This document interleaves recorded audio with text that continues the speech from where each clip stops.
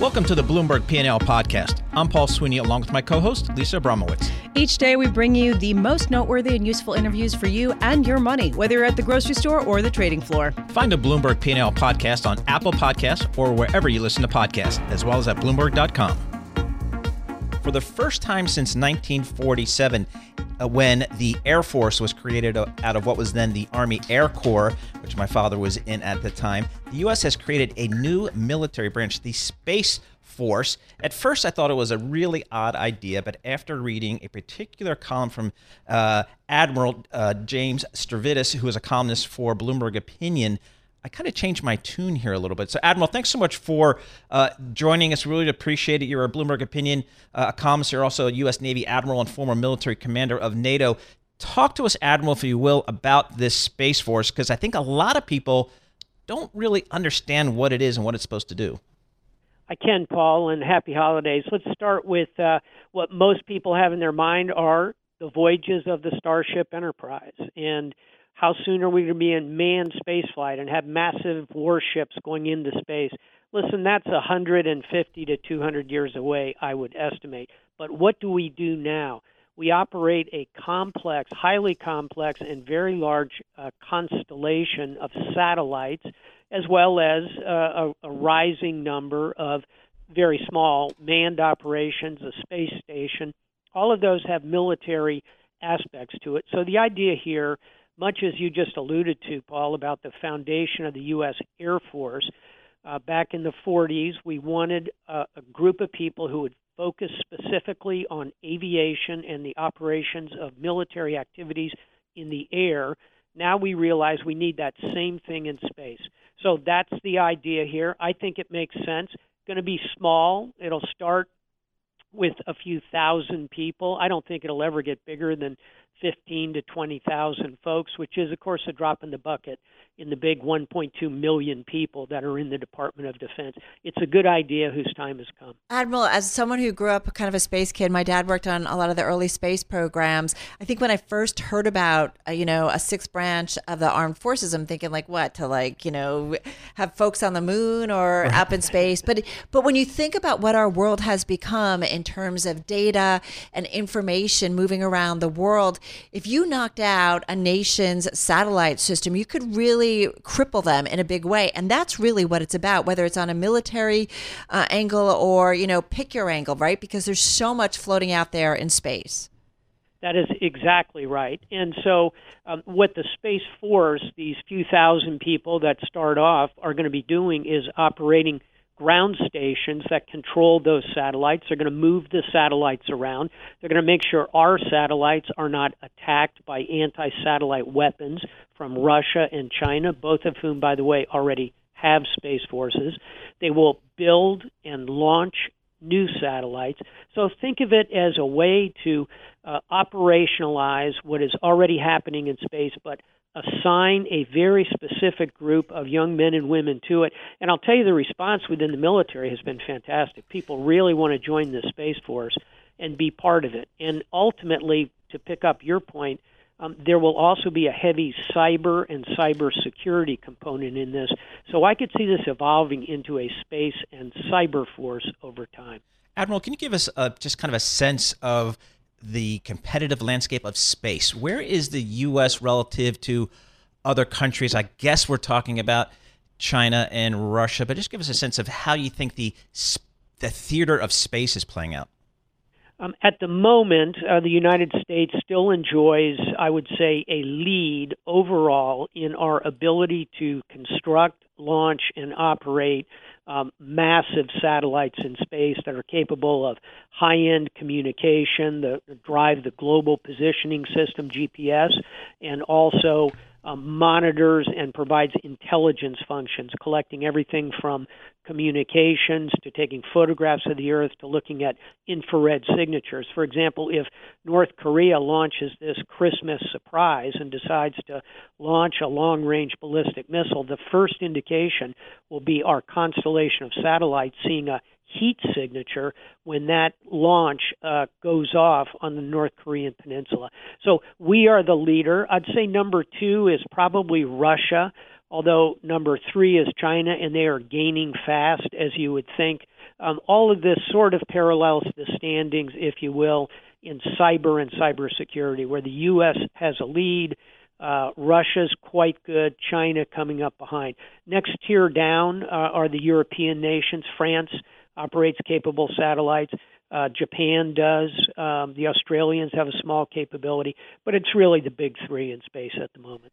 It's interesting. And I'm curious when I think about, I don't know, fiscal policy, I mean, what would it cost to put this into place? Because you say it doesn't need to be a huge force, at least not initially. Indeed. I think it will be tens of billions of dollars, which sounds like a lot, but hold on. The U.S. defense budget overall is $700 billion. And I think that the estimates for the Space Force will be in the initially 10, 20, 30 billion. It might at some point get up to be 8 to 10% of the overall defense budget. And I want to make a very important point here. None of that money and none of the people involved here are new additions. This is simply repurposing, at least at the moment, repurposing principally Air Force, but also some Army, some Navy, will go out of their current service and go into the Space Force. And the funding is already locked in place, and it is in the range, as I mentioned, of tens of billions of dollars. So think of it as a 6% of the defense budget now, perhaps trekking upward, which would make sense. Admiral, I just want to switch gears real quickly in the last question here. China, Navy. We understand that China recently launched its first, I guess, home-built aircraft carrier. Can you tell us what you know about that carrier and what you believe the future of naval forces for China will be? Indeed, very significant. China has previously purchased older, used platforms from Russia and re-engineered them into their carriers. This is their third aircraft carrier coming off the ways. It's about 2/3 of the size of our U.S. 100,000-ton Ford-class carrier, so it'll be immediately one of the largest in the world. And they already have, here's the important point, 3 more carriers under construction, the 6th of which is going to be nuclear-powered. The previous ones are conventional powered. So clearly, China is stepping up its maritime operations. They want to interact globally and not just operate locally in the South China Sea. Well, I have to say, this is a fascinating column and so great to check in with you. Admiral James Stavridis, he is columnist at Bloomberg Opinion, of course, former military commander of NATO, retired U.S. Navy admiral. And I do want to point out he's got a new book that came out this year, Sailing True North, 10 Admirals and the Voyage of Character. So something Christmas certainly reading. Great for the holiday shopping list, right? For those gifts you still need, definitely check it out.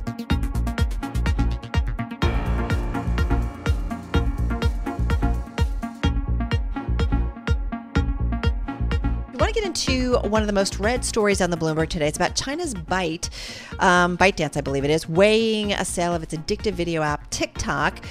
We've got that story we're watching. We're also watching Uber's co-founder Travis Kalanick departing from the company's board at the end of the year. There's a lot going on when it comes to the world of tech. So let's get a roundup with Shira Ovide. She's Bloomberg Opinion technology columnist. She joins Paul and me in our Bloomberg Interactive Brokers studio. So much for a quiet day, huh? Never a boring day in technology. So talk to us about ByteDance. First of all, I feel like there is folks out there who might not be familiar with what ByteDance is, but it's pretty big in China. It is very big in China. It owns at least two popular apps in China. There's kind of a news feed kind of app called Toutiao, and then what is called in the rest of the world TikTok. It goes by a different name in China. But TikTok is basically a short video app that lets people set sort of skits or dance routines to music, and it has gotten very popular quite quickly in the US and in India and some other places outside of China. So the issue is the U.S. federal government has some concerns about TikTok, and that's making ByteDance maybe rethink maybe its ownership? Yes, so there have been some concerns, I would say, on both sides of the political aisle in Congress about TikTok. And the concerns are basically, they stem from the ownership of TikTok by a Chinese internet company. So the worries are twofold. One is that TikTok, again, because it's owned by a Chinese company, is collecting data about users in the United States that can be used or misused by the Chinese government. The second worry is that, again, because of TikTok's ownership by a Chinese internet company, that it engages in censorship of content outside of China that that is relatively common inside of China, right? That Chinese internet companies are expected to scrub their services for content that is generally not prohibited by the Chinese government, whether it's talking about Hong Kong protests in a certain way or other things. TikTok and ByteDance, for their part, say that they segregate data about non-Chinese internet users from what's happening in China, and that they do not engage in censorship outside of China in the same way they engage inside of China. It seems kind of extreme. Now, is this akin to like Google selling, I don't know, YouTube or you know what I mean, one of its properties? Like, it just seems extreme. And I agree. And we should say that our colleagues at Bloomberg News said that this is one option under consideration by ByteDance to calm some of the anxiety in U.S. political circles about the ByteDance ownership of TikTok, that maybe they'll sell a majority stake or some portion of TikTok presumably to a U.S. financial player. It does seem extreme. We'll see if that happens, and we'll see, honestly, even if they sell all or a majority stake of TikTok, whether that actually changes how some of the hardliners feel about ByteDance ownership of this popular U.S. internet service. And who do they sell it to? And do they potentially sell it, like, forgive me, and I'm always suspicious when it comes to some of this stuff, but I mean, I do wonder, do they sell it to an entity that is still somehow Chinese owned? Yeah, fair enough. I think that the question will always be, even if TikTok is sold or a majority of TikTok is sold to a U.S. company, if that really means that ByteDance will be completely hands off. Yeah. I think if I'm just going to put my investment banker hat on here, my advice to them would be, if you think there is some kind of risk coming from the U.S. government, you better sell now before that becomes apparent, because that can impact valuation. Is that maybe some of their thinking, do you think? Certainly. I think that's a legitimate concern that, look, ByteDance is now, by most accounts, the most highly valued private technology company in the world. The valuation is something like $75 billion. Wow. And the company wants, at least by news reports, wants to go public relatively soon.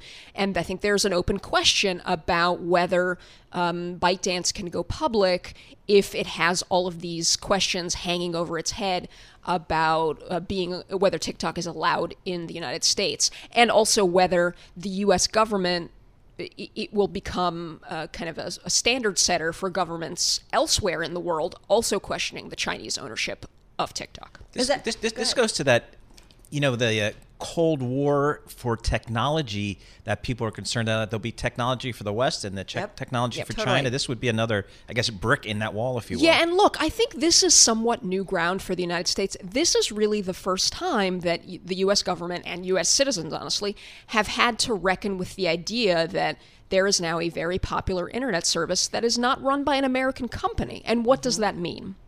Yeah, and I do think going back to if they want to go public, and they've got some interesting investors in terms of ByteDance. I think, is it SoftBank, Sequoia Capital, right? Is that correct? Those are some companies I think maybe potential buyers. Or buyers of it. I'm not sure. But I do wonder if they do want to go public, right, what they need to do in order to make that happen and to kind of clean up the business. Well, look, there are internet companies in China that have gone public and that have done very well. Meituan, which is sort of mostly a food delivery and travel services company in China. There's companies like Alibaba and Tencent that, again, their operations are largely in China, that are public companies and have done very, very well. So there's a precedent for being a China-focused internet company. ByteDance is a little bit of a different animal, again, because it's one of the very, very few Chinese internet companies that has successfully proven popular outside of its home country. Carol, you were absolutely correct. Early investors, according to Bloomberg reporting, early investors include SoftBank, Sequoia Capital, and Susquehanna International. So some big players. Well, and I just do wonder about investors who are saying, okay, now we want to see make our money, right? We invest in and at some point you want to take this company public. So I just do wonder, the kind of pressure on them to kind of do something and do something soon. And look, there are also pedestrian business questions, big business questions about ByteDance as well, whether its app, particularly TikTok, can prove lasting outside of China, and also whether it can generate enough money, enough revenue to justify its very large valuation. We have to, because we have you here. Just really quickly, Uber, Travis Kalanick, like, goodbye. Yeah, I mean, this has been coming for a long time, right? That Travis Kalanick was forced out of his company 2.5 years ago, and he's been selling, apparently he's now sold his entire stake We've been in reporting Uber for on that. billions of dollars. And so I think it was inevitable. This has been a long divorce. Yeah, coming. It's interesting. I mean, that's right. So he was forced out, and just a couple of years ago, and now he's selling, over, I guess, most of his stock, over $2 billion. Now stepping off the board officially. So it seems like it's a clear break here from one of the co-founders and the company. Shira Ovide, thanks so much for joining us. Shira is a technology columnist for Bloomberg Opinion, joining us here on Christmas Eve in our Bloomberg Interactive Broker Studio. I tell you, there's usually so much buzz in the Bloomberg building, particularly on the 6th floor. It is like a beehive. There's Today, nobody there. There's nobody here. But we are here at Bloomberg Radio, and Shira is here working hard. And I always say, her columns are great. You should check out all the Bloomberg Opinion columns. They're great stuff. You can find that on the website, bloomberg.com/opinion, or on the terminal OPIN Go.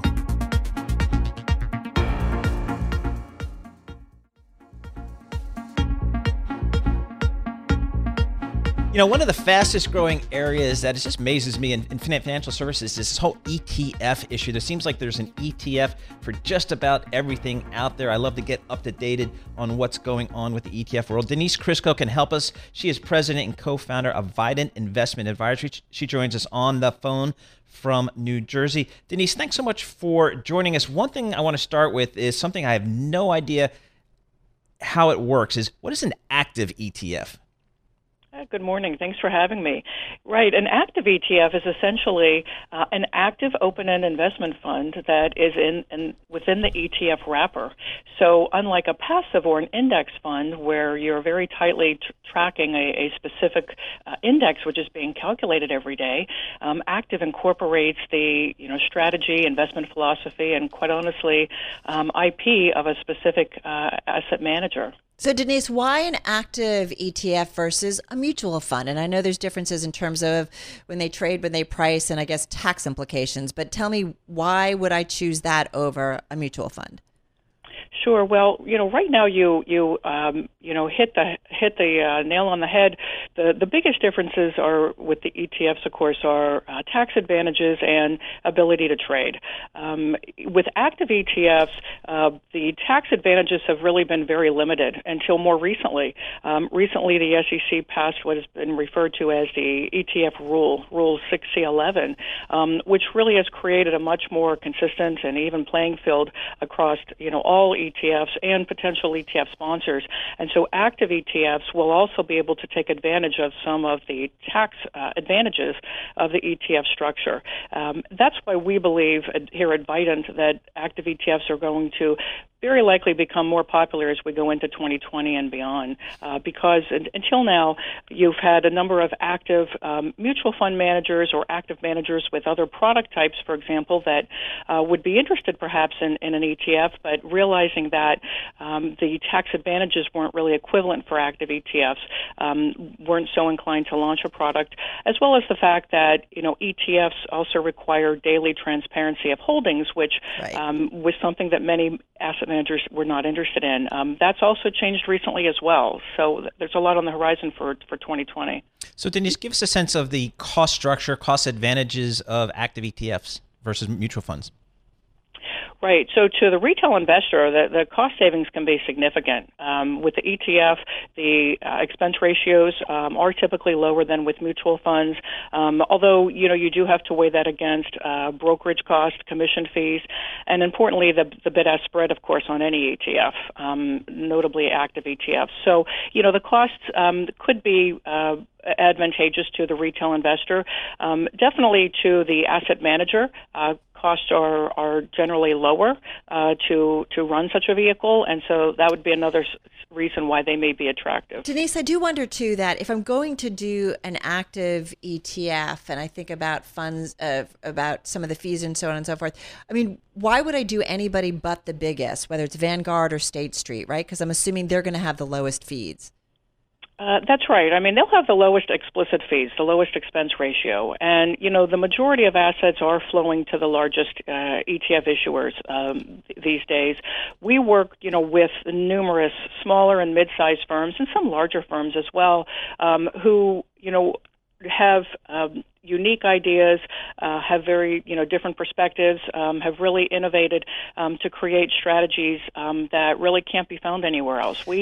We manage almost $4.5 billion of assets, and it's all almost exclusively to customized indices. And so it's these types of products, investors that are looking for something maybe different than what they offer. No, and I respect that. I just, what's interesting about the ETF world, I kind of said to Paul coming in, oh man, the ETF world kind of drives me crazy because I do feel like it's, every month, every week we have somebody new, coming on with a new ETF idea. And I feel like until you have some history, a few years in to get an idea of how these performs, I think for investors, they have to be very careful.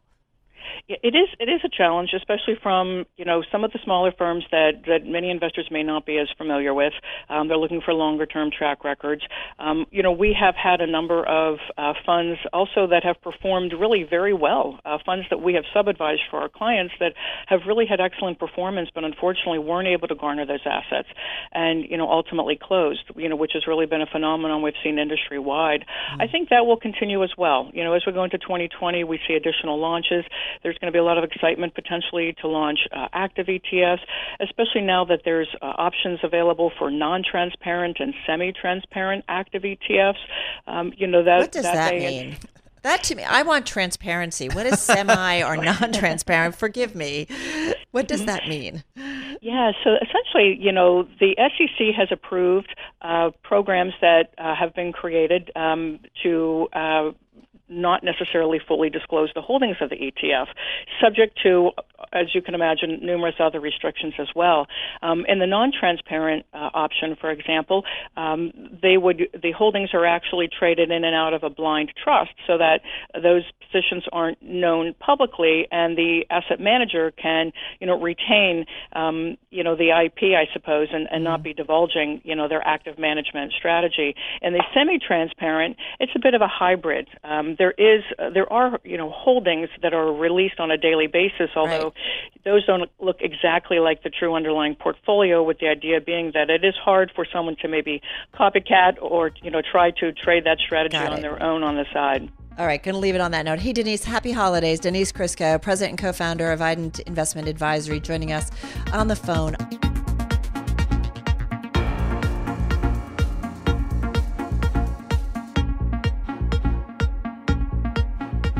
Tell you, there's a great story on the Bloomberg today, and I love the opening paragraph.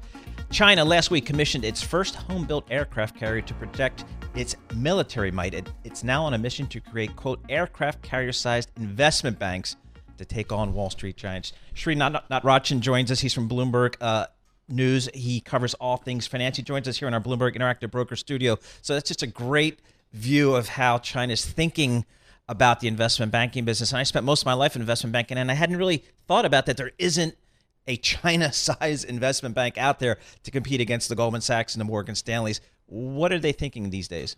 And that's the reason they're possibly thinking about it at this stage, right? And this is a fabulous story. When you look at some of the stats in this piece, China has about 131 securities firms. All of their assets combined is equal to one Goldman Sachs. The $1 trillion balance sheet that Goldman Sachs has, it takes about 130 Chinese investment banks to get there.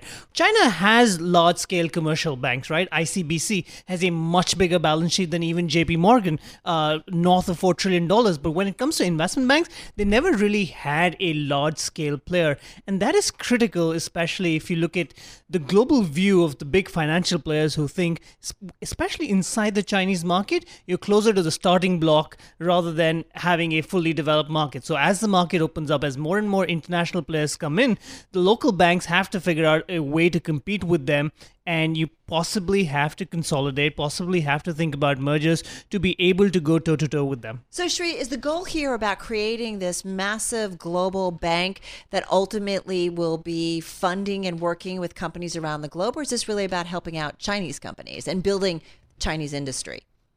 I guess two things there. If you look at Alibaba, the one thing you've learned from that is you don't necessarily have to be a large-scale global player to be a successful Chinese company. That market is big enough. There are enough people there, and the market's developed enough to make a lot of money just focused on China. But, I mean, to your question, I am interested in finding out if part of their goal is also to make sure that these firms can also go across the globe and compete with the Goldmans and the Morgan Stanleys of the world. Right. And there's an interesting cautionary tale there if you look at it. If you go back to late 80s, early 90s, at that time you had a smallish Deutsche Bank that was looking outside a sleepy industrial German economy trying to take itself across the world. Through the 90s and the 2000s, Deutsche Bank did become a Wall Street powerhouse, a massive fixed income shop, made a ton of money, but look at where we are right now. They're on the retreat, and so are a lot of their European peers. And the ones who are benefiting from that are the large US banks that seem to be beefing up. So if they want to plot sort of this global expansion, they have to make sure they're taking careful steps. So I have to ask a question. Why hasn't China created a much more vibrant investment banking industry as it has for, say, the commercial banking side? Is there something structural there? Or if you're just focusing internally in China, you don't necessarily need these big investment banks? My guess would be it's perhaps more structural. You probably don't have an economy that has the full-time requirements of a large-scale investment bank. Even the securities firms that we talk about in this story, they say a lot of them are not full-service investment bank. Even if they're small, they're not full-service investment bank. A lot of them seem to be doing business with the, your mom-and-pop retail customers, which is not a way to compete with the Goldman Sachs and the Morgan Stanleys of the world. But now as the economy opens up, now as they're looking to deepen the footprint of their, capitalistic economy, even under the control of the government, if you're looking to sort of strengthen the pillars of what drive modern business, if you do that, you definitely need large-scale investment banks to service that, to raise money, to help companies go public, to do trading, everything that comes with a full-service investment bank. But is it really opening up its, $45 trillion financial industry? Is China truly opening it up so that any global bank, and I think about the U.S. big players, will they really be able to kind of set up shop there and operate like they do around the rest of the world? That's the goal. By the end of next year, a number of the U.S. firms, a number of the large international banks will be able to take 100% controls of their subsidiaries. Some of them already are in the process. Others have applied for it. They have been waiting on it for a while. The Chinese promise has always been there. You almost feel like these banks have been knocking at the door for a while, but you really haven't gotten the fruits out of it yet. And you have to remember, with the backdrop of the trade war, maybe some of that has also delayed the process. And there is some level of nervousness when you talk to the CEOs of the U.S. investment banks as to when that promise will materialize. But it is a promise they believe in, and it is a promise that they're willing to invest in. That's interesting. I think as I think about some of the U.S. firms, they've been knocking on the door in China for a long time. Do they view that as a big growth opportunity? Absolutely. They're ready and eager to jump in. What has stopped them is not their hesitation or trepidation on their part. What has stopped them is their ability to jump into the market. There is, if not a no entry sign, at least a barbed wire gate that sort of makes sure that you can't really jump into the market full time. But the banks are eager to get in there. As they look, just quickly, about 40 seconds, or as they look to expand, Sri, I mean, is there government support behind it, or is this truly a private enterprise and as private as it can be in China? Well, if you have to create an aircraft carrier-sized rival to Goldman Sachs or Morgan Stanley, you better hope there is government will behind that. But we have seen that in the past, especially in a system like the Chinese economy, the way it operates. If there is government will, a lot can get done, and they will need a lot of it to make sure that they can create an institution like that. Right, but then you see how the world views it because there is government involvement. Sri, thank you so much. Always appreciate it. Sri Natarajan, he is finance reporter at Bloomberg News, joining us in our Bloomberg Interactive Broker studio. Fascinating story, really among the most read, and I'll put it out on our Twitter feeds because it definitely is something you should check out. Thanks for listening to the Bloomberg P&L podcast. You can subscribe and listen to interviews at Apple Podcasts or whatever podcast platform you prefer. I'm Paul Sweeney. I'm on Twitter at PT Sweeney. I'm Lisa Abramowitz. I'm on Twitter at Lisa Abramowitz1. Before the podcast, you can always catch us worldwide on Bloomberg Radio.